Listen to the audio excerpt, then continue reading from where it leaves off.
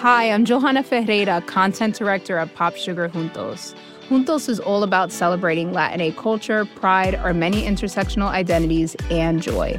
Thanks to support from Prime, there's so much to get into over at Juntos this month. From conversations with the Latinx minds behind our favorite new movies and resurrected TV shows, to thoughtful celebrity commentary and exclusive interviews with some of the biggest Latin music artists today. And it doesn't stop there. Get more of the music, movies, and shopping you love on Prime. Whatever you're into, it's on Prime. Visit Amazon.com/Prime to get more of whatever you're into, from streaming to shopping. And get all of our latest coverage at popsugar.com/juntos. Con amor, Johanna.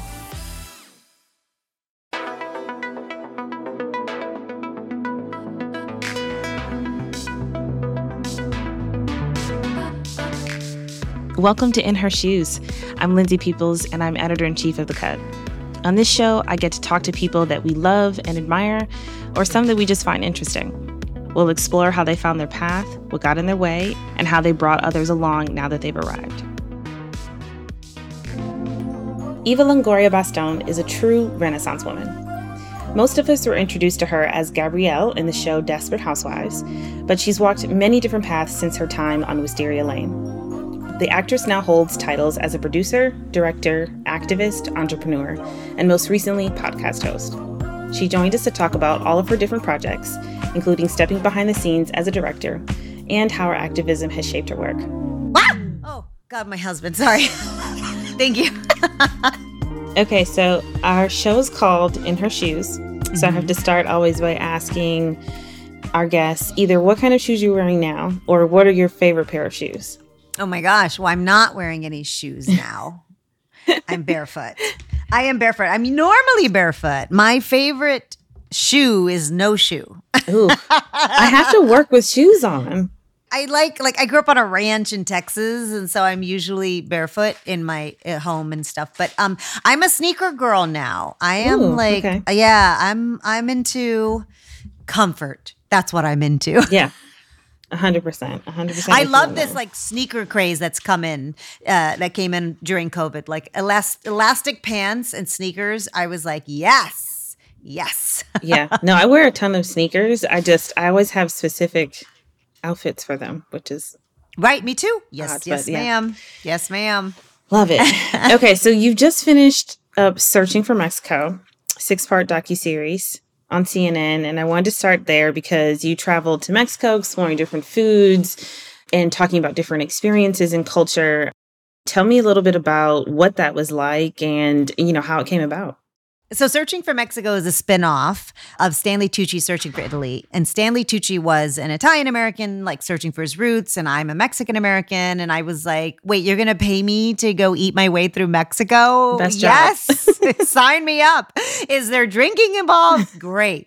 And I don't think there was an episode I didn't cry, because the world will finally know the Mexico that I know, which is full of beautiful people, beautiful culture, beautiful places, the best beaches in the world. I feel specifically in the United States, there's a criminalization and villainization of Mexicans and who and what that country looks like. And I think this show will finally show Mexico in the light it deserves to be shown as, because it is a beautiful country. So I was really moved every episode with the history, pre-colonization, pre-colonial times, pre-colonial techniques and food. Mexico as a country is the only cuisine in the world that's protected by UNESCO as a whole, because it's still tied. Yeah, even pasta in Italy can't be protected because pasta is technically from Asia. Asia created the noodle, and you can always find different connections and how things ended up where. But for Mexico, the cuisine is mostly authentic since pre-Columbian times. No, that's amazing. Yeah. What were some new foods that you were able to try, or things that you were able to eat that you had before and then know they tasted way better? Yeah. Well, I wasn't a fan of mole. Do you like mole? Yeah, I love mole. Everybody loves mole. And I was like, I don't like it. And everybody would always go you just haven't had a good one. You just haven't had a good. So when I was in Oaxaca, I got to make mole and have many different moles. And it was really great. There's sweet ones, there's salty ones. And right. It was really an experience because moles usually have 46 ingredients minimum. Like, so it's like a whole thing. And it truly is a mixture between European and indigenous ties. And so it was really fascinating. So mole was one. I'm not a mezcal person. And, mezcal is like the drink of the, like, this is like exploding right now. And so I've moved an inch towards appreciating it. Because before I was like, ugh. But I'm still a tequila gal. I'm definitely a tequila gal. Yeah. I mean, I'm assuming that the experience also was very introspective. Did you learn anything about yourself or anything about, your perspective on life that shifted after doing the show?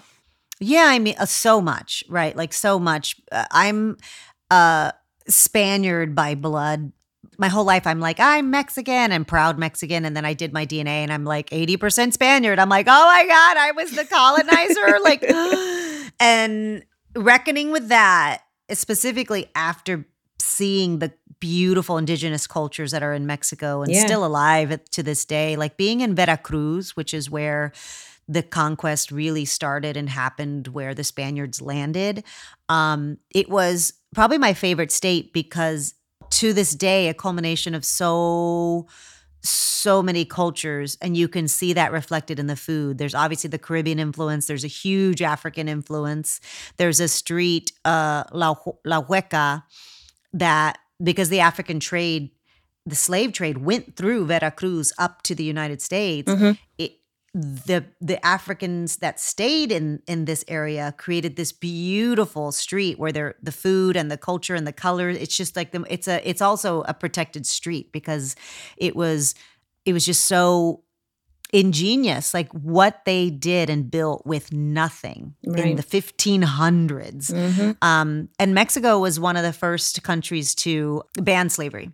And so if the slave trade came, they did a huge campaign to say, you are free in this country. Do not let them take you further on. And it was a huge part of that particular history. And so because of that, the food and the culture is still very much present in that state.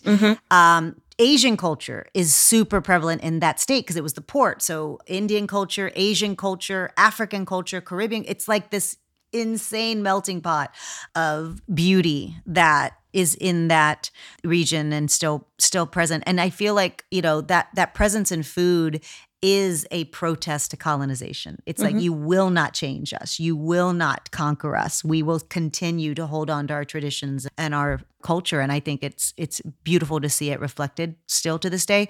And so I also think like, the flour tortilla in the North, I'm a big flour tortilla person. And if you know what a flour tortilla is, it's almost like a pita bread, which is almost like there's a lot of origins to it, but the main origin is the Jews that fled the Spanish Inquisition and went to the New World, which was Mexico.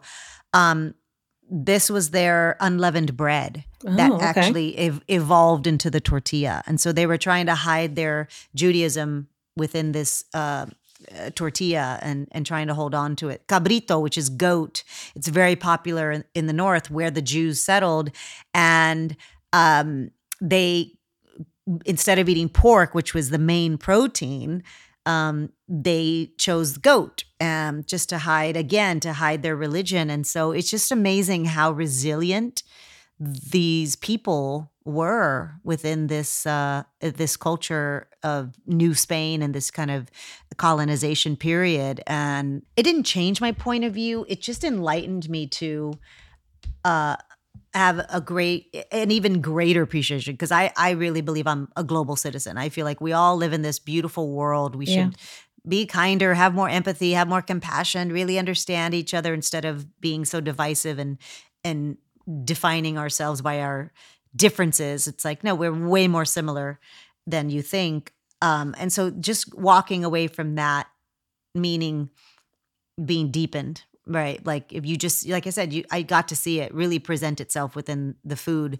everywhere I went in every state. The French influence in Jalisco and the U.S. influence in the North. And like I said, the African, Asian, and Indian influence in the East. I mean, it's just beautiful. So I think it was so enlightening. And it was a trip of a lifetime for me. And I said, I wish people would travel more, because then you'd have a greater appreciation for these cultures and these people. Like the same people here in the United States who are going Taco Tuesday are the same people saying build that wall, build that wall. And so you go, no.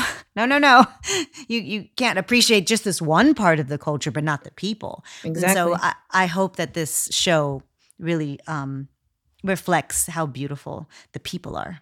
Yeah, no, I'm very excited for you. And such amazing storytelling always around food. I feel like it's such a communal conversation always. So very looking forward to it. I want to talk about your film that premiered at Sundance, which is about the rivalry between two boxers, Julio and Oscar. What drew you to this project, and what made you decide that like this was something that you really wanted to do? I didn't want to do it. Oscar De La Hoya has been a friend of mine for 20 years, and he called me up and he was like, hey, it's the anniversary of our fight. Can you do a documentary? And I was like, what, like a boxing doc? No. Oh my God, that sounds so boring. Like, like jabs and punches and stuff. Like I was like, I have zero desire. But what I remembered about that particular fight, which was Julio Cesar Chavez, which was the Campeón de Mexico. He is to this day, like, worship and revered as just the greatest champion out of Mexico to ever live. And when Oscar challenged him, there was a huge divide in the Mexican community here in the United States. And that's why the name of the film is called La Guerra Civil, which means the Civil War, because households were divided. Because here was this Mexican-American kid challenging the Mexican. And up until that point, all Mexicans really supported Oscar because they were like, he's us. He held up the Mexican flag when he won the gold medal for the U.S. I mean, who does that? He's so proud of his Mexican heritage. He waved a Mexican flag in the ring with the gold medal. Like he almost got disqualified for it. So Mexicans loved Oscar because they were like, he's one of us. I remember Oscar holding up the Mexican and American flag, and I go, oh my God, that's me. I'm both things. We can be both. And once he challenged Julio, Mexicans immediately go, oh, wait, well, you're not that Mexican, right? So it was an exploration of what it means to be Mexican enough and identity. And especially since a lot of us now are hyphenates, right? We're Chinese American, we're Cuban American, we're Mexican American. I mean, we straddle two worlds, and sometimes the assimilation process in the United States says, forget that other one, you're this. And you're like, no, I want to honor it. This is part of who I am. So the documentary was really an exploration of identity through this boxing match, and it's pretty compelling. Yeah. I mean, when you've talked about that, and obviously a generational riff and as you were saying, a divide in households, but also, not being enough. I think all people of color, we've all felt this in certain circumstances. Is there anything in your personal life or career that's, been challenging as far as you not feeling Mexican enough or feeling like you're trying to still find your identity in that? Yeah, because I didn't grow up speaking Spanish. I speak it now because I live in Mexico City and I'm married to a Mexican, and it's my third language. My second language is French. And so I remember just feeling not enough because I didn't speak the language. Like just that in itself, you feel a little alienated and kept apart. But I remember moving to Hollywood and I couldn't get Latina roles because I didn't have an accent. And every time I went into an audition, they're like, could you do an accent? Could you do an accent? And I was like, I don't have one. I don't know how to do one. I was not talented enough. And then I would go out for white roles and they were like, oh, but you're brown. And I'm like, yeah, but I can play Alice. I think I could play Alice, I moved to Hollywood. I ended up playing a lot of Italians. They thought I was like Eva Longoria. I was like, sure. Yeah, why not? But yeah, so definitely on both sides. I'm not Mexican enough and I'm not American enough. And so navigating that is you just have like a daily identity crisis until you really reconcile that. When people go, oh, you're half Mexican, half American. And I go, no, I'm 100% Mexican and 100% American at the same time.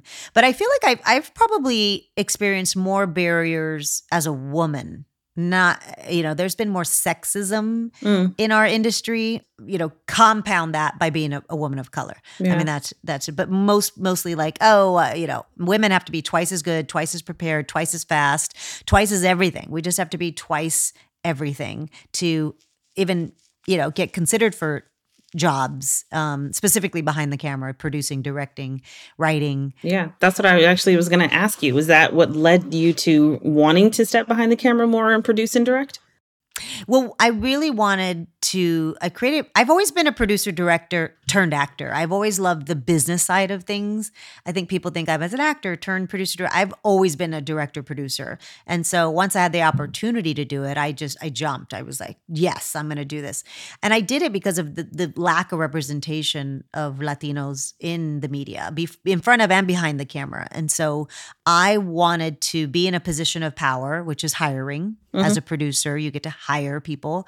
And I wanted to be in a position of hiring and building a pipeline of talent because, like everybody, it's like the chicken or the egg. We don't get the opportunity of experience to get the job, but I can't get the job because I don't have the experience. And so it's like, I can't give me the job so I can show you I can do the job.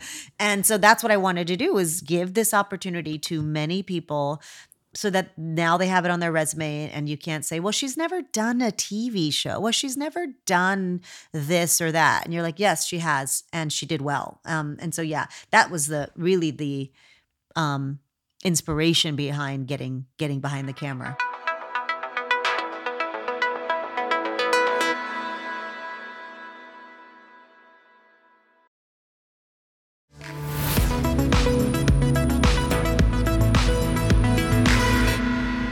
I also meant to bring up Flamin' Hot, which is your feature film directorial debut, and sounds so fun. And I really was interested in what made you want to choose this as a project, which I've read about is a Mexican-American who turned Flamin' Hot Cheetos into a global phenomenon. I'm a huge Flamin' Hot fan also. Are you Family Hot? Yes. I like the puffs, though. I like the puffs. Oh, yeah. Well, I like Doritos, actually. I like Flaming Hot Doritos. So Flaming Hot is $1 billion brand today. Just the I've been part of the funding because I've been buying them my whole life. And it was, the idea of it came from the Mexican janitor who worked in the factory.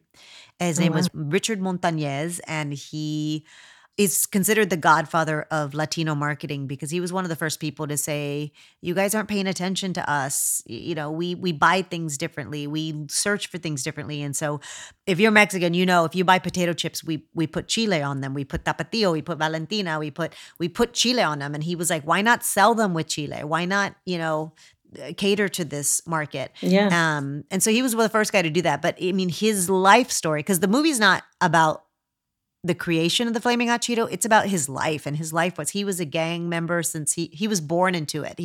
His grandpa was a gangbanger. His dad was a gangbanger. He was a gang leader. He shouldn't be alive today, much less successful. I mean, and it's just like that American dream. And he knew he could be more and do more, and his resilience. And he'll tell you, he's like, I'm the smartest, most uneducated vato you'll ever meet. He's just like, I'm not educated, but man, am I smart. Yeah, yeah. And I think a lot of people from communities of color will identify with that struggle of like, no, I don't got that elite education, or I may not have this, but he always said, Richard's line is, he goes, I don't got no degree, but I have a PhD. I'm poor, hungry, and determined. Yep, that's real. And that's real. And that's sometimes better fuel, for going after things you want in life. And so it's good. It's a beautiful movie. Everybody's going to identify with it. Love. I'm so excited. Mm-hmm. I mean, I know you do so much from directing and acting, and you have a ton of businesses, but I do want to talk about your activism and why that's important to you, because I do think that for so many people in the public eye, they don't realize that platform and using their voice to speak up on things really does matter. And it really is so important to be intentional with your platform and the voice that you have. And I just have such admiration for all of the times that you've always, spoken up. And obviously it means so much to you. And so I was wondering if there was a moment or things that have happened in the past couple of years that made you really, want to step into your power and speak up more, or that you were really passionate about as part of your own mission? I was really lucky to be introduced into community work and philanthropy and volunteerism at a young age. My oldest sister has a mental disability, so she's special needs. My mother became a special education teacher because of her. So some of my earliest memories are of Special Olympics. Like I remember, my mom I was like 6, and she made me be a hugger at the special. That was like, you were a hugger. Your job was to hug athletes. That's sweet. And I remember, sleeping at the Salvation Army as my mom and my sisters were volunteering. Like I remember being at the Boys and Girls Club, having to volunteer so that they would take my sister who was special needs into one of their karate programs. That just embedded into me this idea that it takes a community. It takes a community to raise a community. And I've just carried that. I was going to do this work whether I was famous or not. And I was doing this work.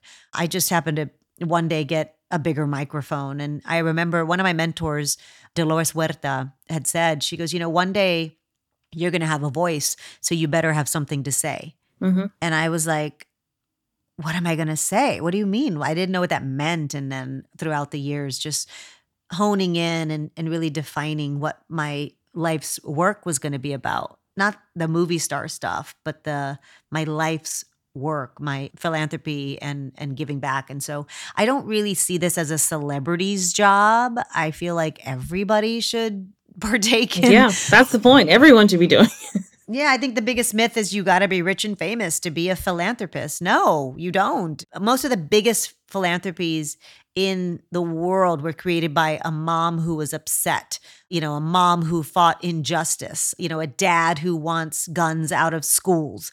Most stuff is created by extraordinary people who want to see change in the world. And so I think we should follow suit. Yeah. I mean, you've also talked about this a lot on your podcast Connection, with a lot of people just being vulnerable about changes that they want to make in the world, or just trying to find their way. What was it like to start your own podcast and, I think be on the other side, since you're probably used to being interviewed so much, but also, push some conversations forward with people and kind of challenge some worldviews that they may have had going into it? Yeah. I mean, when we were in COVID, I remember everybody saying, I just want to go back to normal. I just want to go back to normal. I want things to go back to normal. And I was like, I don't. There's a lot of lessons I learned through this time to reflect when the world was shut down. I mean, I hate that it took a global pandemic, but I've never not worked in my life. And to stop and sit and reflect and analyze my connections with my mom, my husband, my child, my career. I mean, you really have to sit with those connections. And so I created the podcast to talk to experts in many fields about connecting better. Like, I don't want to go back. I want to go forward. I want to move forward with my evolution as a human being. And so how can I be better at those connections? Connections to spirituality, your connection to the idea of money, connection to politics, connection to everything. We're connected to everything, and connection to each other. And most of all, your connection to yourself. So I've had some amazing conversations on the podcast with experts on happiness, on depression, on anxiety, on emotional resilience, just expert after expert. And I find that the conversations are really helpful. But to be the interviewer has been fun because I am curious by nature. I love asking questions and I love going, but why? But how? But when? Oh my God. Like, I love it. I love learning. You always learn from talking to people if you just listen. You learn a lot more by listening. This is true. Something we talk about at The Cut a lot is just women, and femmes who read The Cut wanting a balance around self-care and being so busy. And I'm curious, as you've had all these conversations with others and analyzing it yourself, what have you learned about trying to take care of yourself, but also, just having a lot on your plate and trying to do all the things that you want to do, but also just making space for yourself in the process? Yeah, I mean, self-care to me, I think is probably the most difficult for women to do, because by nature we are the caretakers of our children, caretakers of the elderly. We're the CEOs of our family. We're making the financial decisions, the educational decisions, the healthcare decisions. We're the human taxi. And so it is hard to step back and do that. I also think for me, self-care isn't a trip to Cabo. Like, it doesn't have to be huge. For me, I love taking a bubble bath. Like, man, if you want to give me a good gift, get me a bath bomb, because because I won't buy them for myself. I don't buy them for myself. So when somebody gives me a bath bomb, I'm like, oh, because to me, it's like, that's my time by myself in the tub. I love, that meditation. I meditate every day, and I work out every day as my mental health. So people are like, you're always working out. And they think it's vanity, but that's my hour where I can really get my endorphins pumping and prepare me for the day. It's my mental health hour. And so I think a lot of times people think self-care is, I got to go to the spa, I have to get a massage. Like, it could be many things. It could be sit down and take a deep breath, journal, sit down and name 5 things you're grateful for today. And so I do those things every day, and I feel like it just centers me. And I also think, like you said at the beginning of this podcast, you've been busy, busy, busy. And I just changed that word to productive. How was your day? Productive. Because whatever you're doing in your day is towards a goal that you have. You want to be more successful. You want to earn more money. You want to, have a bigger voice, whatever it is. So you're not busy. You're productive because you're doing shit towards something, right? So how you talk to yourself is a form of self-care as well. Yeah, no, I hear that. Mm-hmm. Do you find that it's hard to balance it all, or do you find that you were ready and equipped for this moment in your life and all of the, the productive business of it all? Yeah, I mean, I'm built this way. I I have to have 10 things juggling in the air. If you give me one thing, I'm like, but I have an amazing team around me too. So, I mean, I'm definitely privileged. I worked hard my whole life to put myself in a financial situation that I don't have to think about, I need to take that job. I need to do this thing. I need to say yes. Like I'm in a position of saying no, and I like it. Mm-hmm. And so I understand I have that privilege, and I have an amazing family that supports me and takes care of me and helps me raise my son, and my mom and my sisters and my husband and his siblings. I mean, it takes a community of people. I do think though my superpower is time management. I'm very I think there's 48 hours in a day, and I'm very efficient with that time. Time is my greatest wealth. I mean, that is where I'm either investing in it, spending it, or wasting it. It's just like money. You're either investing money, spending money, or wasting money. Yeah. And the same thing with time. And so I like to invest my time in things that are going to produce fruit. They're going to be fruitful. And if it's not, it's out of my day. Yeah. And that has to do with people too. Who are you investing in? Yeah.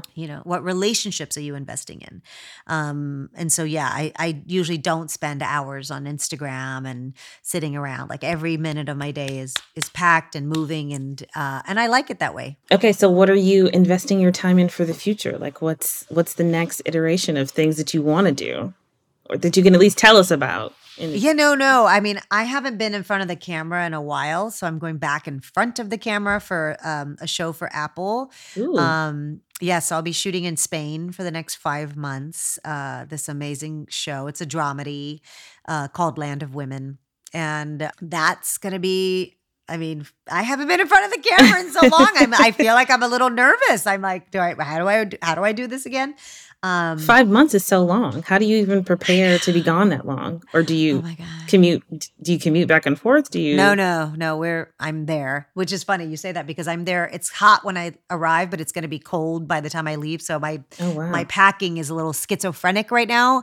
But yeah, just really preparing. I've made lists. I've made to-do lists. I've made things I have to buy here, things I should buy there. The plugs are different, so I need a new blow dryer. Like, I mean, I'm like a list maker. I'm definitely excited about it, and I can't wait. And nervous, and a good anxiety. I have a good anxiety towards it. Thank you so much for doing this. I really appreciate it. Thank So you. good. So nice to speak with you. In Her Shoes is hosted by me, Lindsay Peoples. Our producer and editor for this episode is Taka Zen. Our engineer is Brandon McFarlane, and our executive producer is Hannah Rosen. The Cut is made possible by the excellent team at New York Magazine. Subscribe today at thecut.com/subscribe. I'm Lindsay Peoples, and thank you so much for listening.